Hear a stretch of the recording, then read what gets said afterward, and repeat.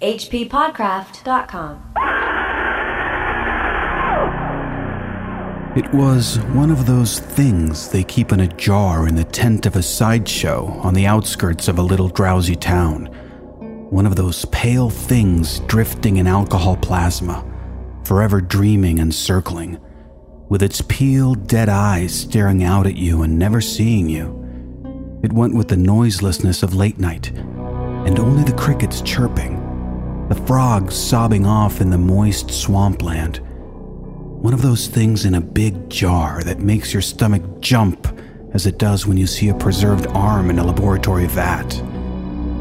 Charlie stared back at it for a long time. Just one of those things you see every day, you know, road rage, political fights on TV, a preserved arm in a laboratory vat. Wait, what? Where's Ray Bradbury been hanging out? Well, he's going to be hanging out with us all month here at the H.P. Lovecraft Literary Podcast. I'm Chris Lackey. And I'm Chad Pfeiffer. We're here at hppodcraft.com and Patreon, and it is the most wonderful time of the year, October. My birthday's this week. It's Halloween season. There's lots of monsters at the stores you can pick up. Yeah. Candy. It's all good stuff. So we thought, why not do some stories from the October Country by Ray Bradbury?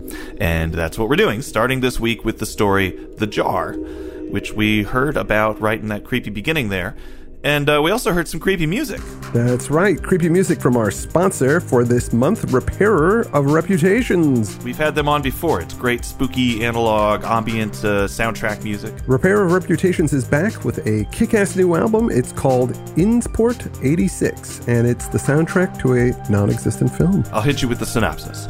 The year is 1986. The film is a Lovecraft pastiche that also borrows from the works of William Hope Hodgson. Insport is the name of a fictional town created for the fake film's setting, a slight variation on Innsmouth, the fake film financiers probably hoping to avoid getting sued. All of the instruments on this album are authentic to the period, an unholy cyclopean tower of rack mounts, samplers, analog synthesizers, drum machines, spring reverbs, and effects units. From this blasted heap, Repair of Reputations conjures sounds that can only be described as vaguely 80s. Ranging from John Carpenter worship to Tangerine Dream worship, yes, love it, and everything in between. If you're into that particular period of horror film music, and you know that I am, you're going to love this album. So check it out, Insport 86. We'll link out in the show notes, and we'll be playing excerpts from the record on this show today. Make sure to go pick it up at Bandcamp. So that was the music that we heard. Who was that reader at the top? Well, that reader was, once again, Levi Nunez. He's back on the show. Yes. And speaking of music, Levi just released his first D&D theme song from his band. I guess it's a band, you know, when a guy does a band, but it's just a guy like Nine Inch Nails. Or Repair of Reputations, I believe. Or Repair of Your Reputations, exactly. Yeah. Well, Levi's new band is called Loot the Body. He's got a video and song that is inspired by the Tower of the Elephant, the Conan story. So go check that out as well. We'll link out to that in the show notes as well. So glad to have Levi back on the show. I know he's a science fiction fan. Oh, yeah. Bradbury is often thought of as the king of science fiction. However, he also wrote horror and weird fiction. We've covered two Bradbury stories before, The Foghorn and The October Game. Yeah, The Foghorn was a bit more romantic, whereas these stories are closer to The October Game in tone. Kind of nasty. Great, well-written stories, but a little mean-spirited. The anthology The October Country was published in 1955. Bradbury has a note at the beginning of that book that I will read to you as I open it up here. This is my signed copy I have here. 15 of the stories included in this collection were written before my 26th birthday and published in August Derleth's Arkham House edition of my first book, Dark Carnival. This book has been out of print for some years, and I welcome the opportunity given to me by the editors of Ballantine Books to select, edit, and in some cases rewrite my favorite stories from that early work. For my later readers, The October Country will present a side of my writing that is probably unfamiliar to them, and a type of story that I rarely have done since 1946. Looking back on those years, I cannot help but express again my gratitude to August Derleth, who was my first publisher-editor. And he goes on to thank some other folks, but that's one of the really great things that Derleth did. He got this guy Ray Bradbury into print for the first time. Yeah. Which is a connection, obviously, to Lovecraft and that circle and the whole thing. So he does have a spot on this show for that reason, but primarily because he's my favorite author of all time, and the stuff that he writes is really good. Let's jump into the story. Okay. It begins with this guy named Charlie standing at an oddity show at a carnival somewhere out in the boonies of Louisiana. Man, Bradbury loves his carnivals. Carnivals are really cool and creepy and interesting and exciting, and there's a lot you can do with carnivals. There is, and we went to carnivals when we were kids. I mean, people still do. Oh, yeah. Obviously, the carnivals that Bradbury would have been attending when he was a young guy in the 30s would have been much different in terms of what they had on offer. I think you would still have the rides, but you have a lot more shows and a lot more oddities and a lot more things that probably would even be illegal now that you couldn't probably bring to a carnival. So this guy Charlie, he sees this thing in a jar and he becomes transfixed by it. Charlie is a farmer. He's tall and thin. He's got rough hands that have worked hard his whole life. The way this jar is described in the opening, it's got this nonchalance to it, which I was making fun of, but I believe it's on purpose. He says, one of those pale things drifting in alcohol plasma, forever dreaming and circling, with its peeled dead eyes staring out at you and never seeing you. Oh, one of those things. You know, he pretends it's commonplace. And maybe this was more common in those carnivals that Bradbury attended, like I mentioned. But the carnivals we attended were terrifying for other reasons, though. Yeah. Those rides were not necessarily in the best shape. And some of the folks working, some of the carnies were interesting characters. There you go. That's a good way to put it. But it's interesting how he describes the thing in the jar, yet doesn't describe it. All we really know is that it has eyes of some kind. As he looks at this thing, he's approached by a carnival barker.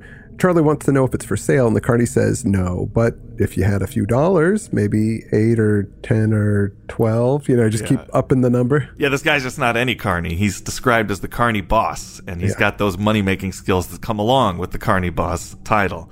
It's a pretty funny sequence where he's bargaining with Charlie. He's just saying numbers like you were and waiting until he frowns. He hits 15, and then Charlie kind of frowns, so he backtracks to 12. Okay, that's the one that'll work. So he's very good at reading those cues. Charlie tells him that he's got $12 on him and that he's willing to pay. The barker agrees, saying, I was tired of seeing that damn thing around anyway. Don't thank me. Lately, I've been thinking things about it, funny things, but hell, I'm a big mouth so-and-so. So long, farmer. I think that's a key point to remember for later in the story, but it's also important here that Charlie's got a certain kind of reasoning for wanting the jar. He says, I've been reckoning how looked up to I'd be back down at Wilder's Hollow if I brung something home like this to set on my shelf over the table.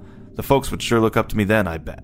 So it implies that he's not very well respected at home and that he very much so craves that respect. Mm-hmm. So Charlie takes the thing in the jar and he puts it in his carriage, which is pulled by a horse, and he rides back home through the little town called Wilder's Hollow. It sloshed back and forth, sloshed wet, and the cold gray thing drowsily slumped against the glass, looking out, but seeing nothing.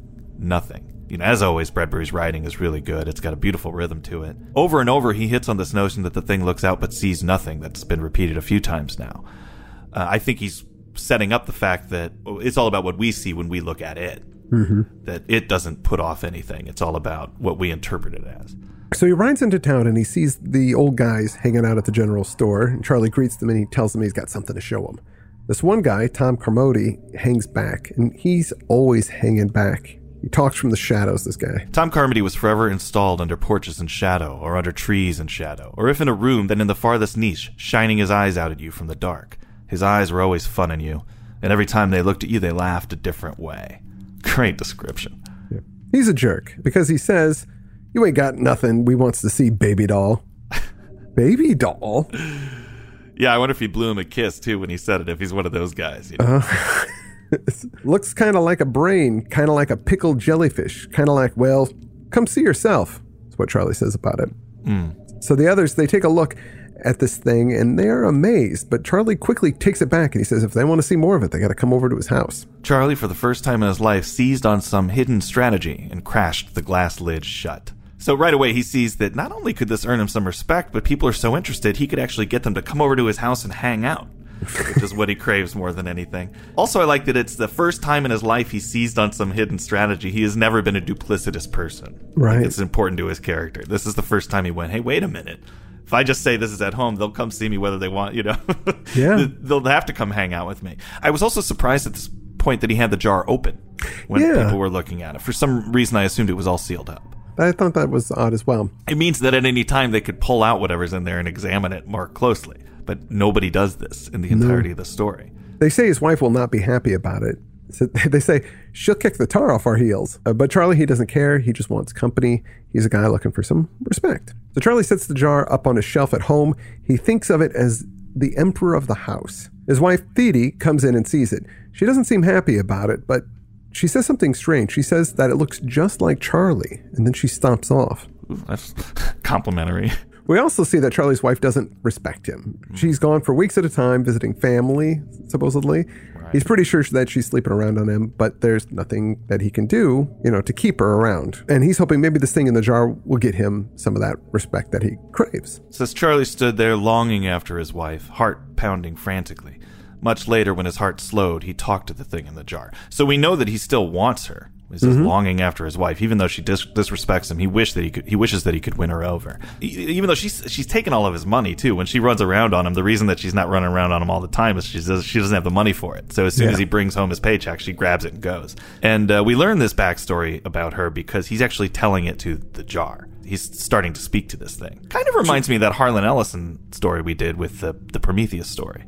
Oh, right, yeah. He had a similar relationship with that creature where it was set up and it was just the eye unblinking staring out at you, and he starts talking to it and then starts bringing around people to look at it. And I wonder if that wasn't influenced a bit by this. So just then, some of the guys from the general store show up at the house wanting to see the thing in the jar. Charlie, we thought, well, we came up to have a look at that stuff you got in that there jar.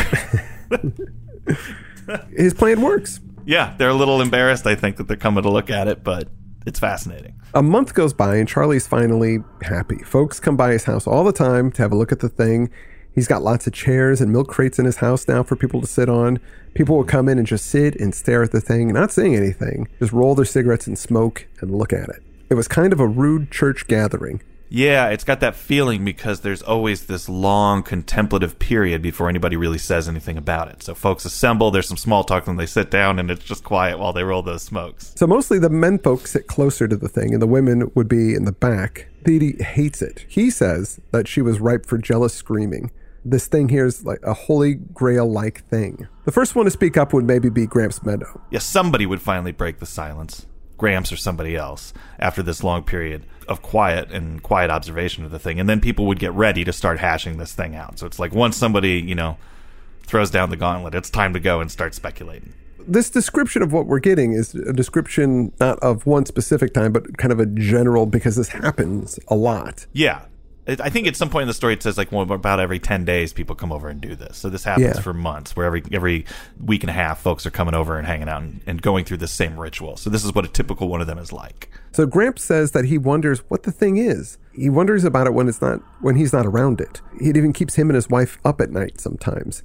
And they just sit there in the dark pondering the thing's existence. We both lie there thinking, and we shivers. Maybe a hot night, trees sweating, mosquitoes too hot to fly, but we shivers just the same and turn over trying to sleep. This is some solid cosmic horror kind of stuff here. Just a thing in the jar, and it challenges their whole understanding of life and the universe. Yeah, for some folks, it does cause this kind of existential wonder. He says that we wonder what it is, wonder if it's a he or a she or just a plain old it. Sometimes I wake up nights, think about that jar sitting here in the long dark. But for others, they see things that are much more significant and personal. Yeah, the next one to speak up is this guy, Juke. He says that the thing makes him think about this kitten. They had a cat that kept having litters when he was a kid. Eventually, they couldn't find anybody to keep taking the kittens. So when he was young, and probably way too young, his mom made him drown one of the kittens in a jar. He says, I know to this day the way that kitten floated after it was all over, drifting around, slow and not worrying, looking out at me, not condemning me for what I had done, but not liking me neither. Some haunting stuff. Yeah, really traumatic. I can't imagine why a parent would make a kid do that. It's supposed to be some sort of life lesson, I guess. My mom grew up on a farm, so she was like killing chickens when she was probably like 7 years old. Sure. That's just life and death as part of the farm life. And yeah. And these kittens, there's nothing to be done with these kittens. Yeah. If nobody will take them. So you can't just throw them out into the night because they're not really part of the ecosystem, are they? I mean, if they're not pets, they're really not supposed to be around. So that's bad for, birds. And I don't know. That's a tough one to Oh, yeah. I don't agree with that. I would never make my kids do that. Drown some kittens. It's just a different way of life. Yeah, absolutely. Well, and this was a big 2-gallon glass jar that she filled up for him to drown the kitten in. Or more. I mean, I think you're supposed to drown the whole litter. But you can see how looking at this jar might might trigger that memory. There is a relation there, something floating in a jar. But then it gets a little more expansive with this next guy. Yeah, the next person to speak is this black guy, Jadu. He says the thing is life. From that lying back in the Mitabamboo swamp, all sort of thing crawl. Put out hand, put out feet, put out tongue and a horn and a grow. Little bitty amoeba, perhaps. and a frog with a bulged throat fit to burst. Yeah. He cracked his knuckles. It slobbered on up to its gummy joints, and it am human. That am the center of creation. That am Midabamboo Mama, from which we all come 10,000 years ago. Believe it. Wow. So he says that this thing is the thing that they've all come from, like all of humanity has come from, and that they're eventually going to go back to it. I mean, his 10,000-year timeline might be a little off, but it's kind of an interesting myth. It's a little bit closer to reality maybe than most creation myths. You know, it's a bit of slime that evolved in the swamp. Sure. Into other life forms that eventually became humans. Interesting that's what he sees. So it's not necessarily, because I thought maybe it'd been quite a while since I read this. Yeah. And what I remembered is that maybe when people looked at the jar, they all saw something they hated or that was horrible. But that's not the case. I mean, it's caused Gramps some trouble in the middle of the night, and obviously this drowned kitten is a problem. But now this person's saying, no, that's the source of all life. That's a beautiful thing. That's the Midabamboo Mama. You know, that's the beginning of creation right there. And so it's a totally different thing than what everybody else is saying. So then the people begin to argue about what color eyes the thing has.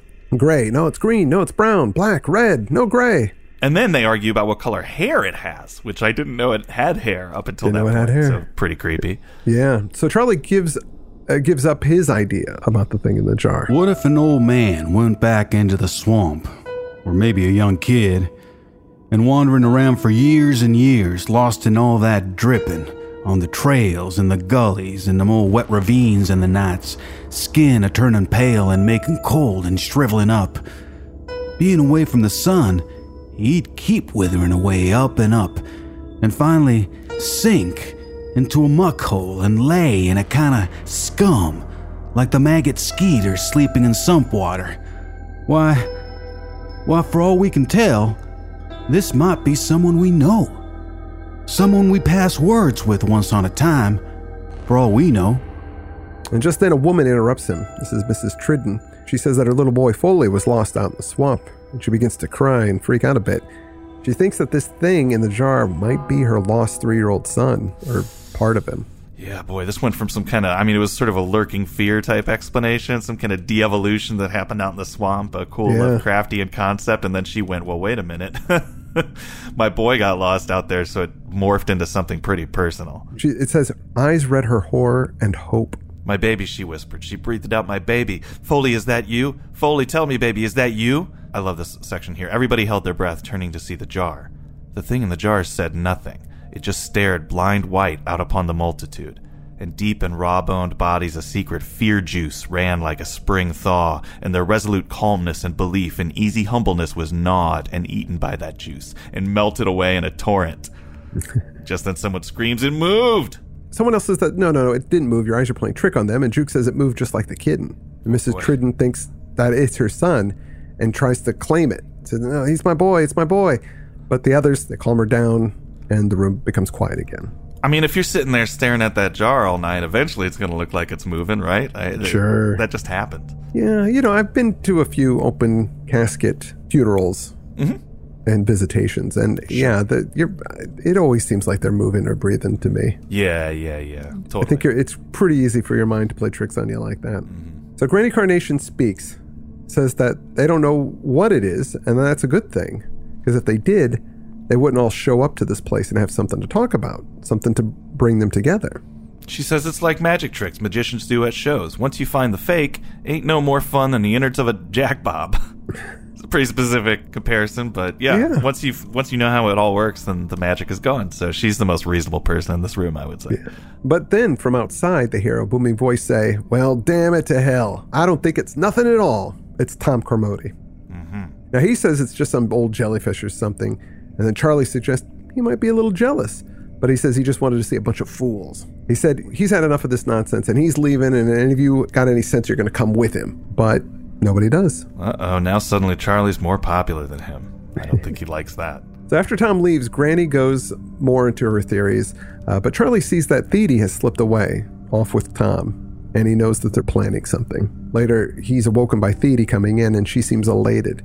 She went with Tom to go see the carnival barker that sold Charlie the thing. Yeah. What a rough night he had, because she took off and then he had to wait around and she just came in the middle of the night to rain on his parade. Yep. So she said that the carny boss laughed at him, that the thing wasn't worth anything, and that he'd ripped Charlie off. Yeah, she says it's just junk, Charlie. Rubber, papier-mâché, silk, cotton, boric acid. That's all. Got a metal frame inside. That's all it is, Charlie. That's all, she shrilled. So he tells her not to tell anyone about what she found, but she laughs at him. And he says, "Why'd you leave me alone? You dirty, jealous, mean at everything I do. I took shine off your nose when I brought that jar home. You didn't sleep right till you ruined things." And she says she won't tell anyone, but he says it doesn't matter. You spoiled my fun. That's all you wanted to do anyway. So then he snatches the jar away from her. And he almost throws it because he's really angry, but then he puts it down gently and begins to sob. Yeah, he thinks that if he loses this jar, the world is gone. This is all he's got, and he's been losing his wife for years. So he knows that she's going to leave him for Tom, maybe another man. Yeah, there's some great lines here. It says, every month that passed, she danced further away, sneering at him, funning him. For too many years, her hips had been the pendulum by which he reckoned the time of his living. But other men, Tom Carmody for one, were reckoning time from the same source. That's a great line. He's just waiting to move in. He's like, I'm waiting for her to leave me, and Tom's going, I'm waiting to move in. So he looks at her and he says, "You didn't go to the carnival. You're lying." He doesn't believe her. And she says, "No, I win. He goes, "You know what? It doesn't matter what it is. People see things in it. That's what matters." Too many people believe there's something in it, Thede. You can't change that. The carny boss, if you talked with him, he lied. Now, I was wondering about that, actually. Do you think that she's lying about this? Yeah, I do. I do too, just because earlier the carny boss said, I've been looking at that thing and seeing weird things in it, and so I'm happy to get rid of it. I think carnivals move along pretty quick, and they don't usually tell you where they're moving to, because that's like part of the racket, They move along, and then you get up to some shenanigans where they're at, and you can't trace them, so... Oh, sure, but even if they were still in town, I mean, their stock and trade is magic and oddity. Oh, sure, yeah. I mean, so why would they give up, that thing I sold him? Oh, tell him he's an idiot. Yeah. A carny boss would never do that. He'd say, no, that's a magical thing. Yeah. That's important. Yeah, of course he would. Because he doesn't want him to come back out and kick his ass, No way. So I think he's figured this out, that not only are you here to rain on my parade, you're lying about it, too. So then he moves at her. Charlie took a deep breath and then said, "Come here, Thede." "What you want?" she asked sullenly. "Come over here." He took a step toward her. "Come here." "Keep away from me, Charlie." "Just want to show you something, Thede." His voice was soft, low, and insistent. "Here, kitty. Here, kitty, kitty, kitty. Here, kitty." Well, that got very movie-ish, that's like Shining or something. So then we just cut to a week later, and there's another group of people over at Charlie's to look at the thing. It's Gramps, Granny, Juke, and all the others are there. And someone asks about Thede, and Charlie says that she's off to Tennessee. She'll be gone a few weeks. Yeah, she kind of set up his alibi for him by running off so much. So Tom Carmody shows up, staying on the porch, but he's not gloating. He looks pale, like he's been ill, and he doesn't dare enter the house. He can see the jar, and this time he sees something that he's never seen before. What do you think's going on with him? Man, I don't know. Well, let's finish this out. I got some ideas I want to talk about at the end here. Sure. So everyone else seems to have almost the same discussion that they did last week. Juke talks about the kitten, Miss Triton talks about her lost son, Granny and her stoner ideas, and then all is silent. Although they do seem, Gramps says, I've never noticed so definite before. It's got blue eyes. And Gramps says, no, they were brown last time we were here. This is different. And it's got brown hair. It didn't have brown hair before. Everybody else seems to be overlooking this. Some people are saying, oh yeah, it did. But last time nobody agreed on what it had before. And this time they still aren't agreeing. They're still not agreeing. Some people are saying it always had what you're seeing now, but Gramps seems to think that things have changed. Right. Silence. And then Gramps whispered, "I wonder if it's a he or a she, or just a plain old it." Charlie glanced up, satisfied, tamping his cigarette, shaping it to his mouth. Then he looked at Tom Carmody, who would never smile again, in the door. "I reckon we'll never know." "Yeah, I reckon we won't." Charlie shook his head slowly and settled down with his guests, looking. It was just one of those things they kept in a jar in the tent of a sideshow on the outskirts of a little drowsy town. One of those pale things drifting in alcohol plasma, forever dreaming and circling, with its peeled dead eyes staring out at you and never seeing you. And that is the end of the story. Yeah, that's it. It's got a nice symmetry between the opening and the closing. Yes, it does. Now, I don't really know exactly what has happened. I mean, I feel like the implication is that he killed her. Yes. And then maybe he replaced her head in the jar? Yeah, I mean, there is some implication when he says, here, kitty, kitty, kitty, that he's going to drown her in the jar. Yeah. Because that wasn't his story. That was another guy's story. Right. But that seems pretty extreme. Yeah, and kind of hard to do. Yeah, or does he kill her some other way and then decapitate her and put her head in the jar? But even so, then it would look like a head in the jar now. It would look like a head in the jar, yeah. And the thing that is in the jar before, nobody really knows what it is. I mean, they all agree it has eyes and hair, but that's it. Yeah. And they never say that it's a head.